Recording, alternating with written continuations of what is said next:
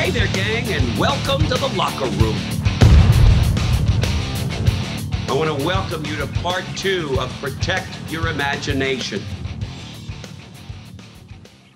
You know, when I was in the hospital laying in the bed, prior to my surgeons coming to me, the doctors told me I probably will never walk again.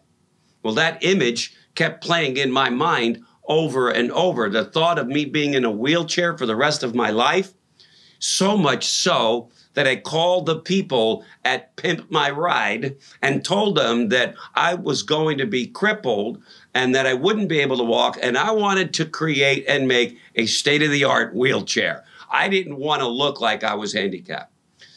At least my imagination went to creating a wheelchair that would be cool.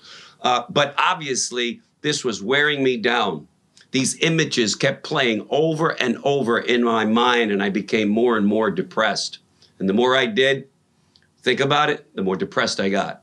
But when I finally got to talk to my surgeon, after hundreds of x-rays, he told me that it was possible that I might walk again as long as I was willing to do intensive physical therapy immediately following this surgery. As you can see there, a quick image of me naked. I had to share that with all of you.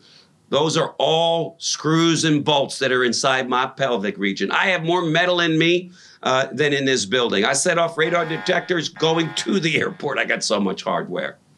But what did I do? I switched my imagination as soon as my doctor told me I might be able to walk, and I went to work. In fact, I changed my thinking to not only am I going to walk again, but I plan on playing tennis again, and I'd like to run a marathon. That's what I began to use my imagination for. But let's face it, these negative imaginations will come, especially when we're in difficult times. They show us all the worst case scenarios. So why don't you start doing what I did? Change the channel. Don't believe those lies from the pit of hell. Start seeing yourself prosperous, coming out of debt, paying off your house, getting healthier, living a successful life so that you can be a blessing to others and yourself. That image is not going to automatically come, but you can create it. So use your imagination for the right purposes. Do your part.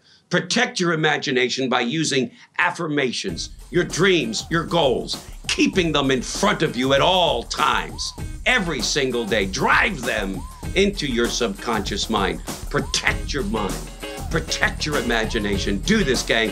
Best life ever. Thanks for joining me today, gang. We'll see you in tomorrow's broadcast. Bye-bye.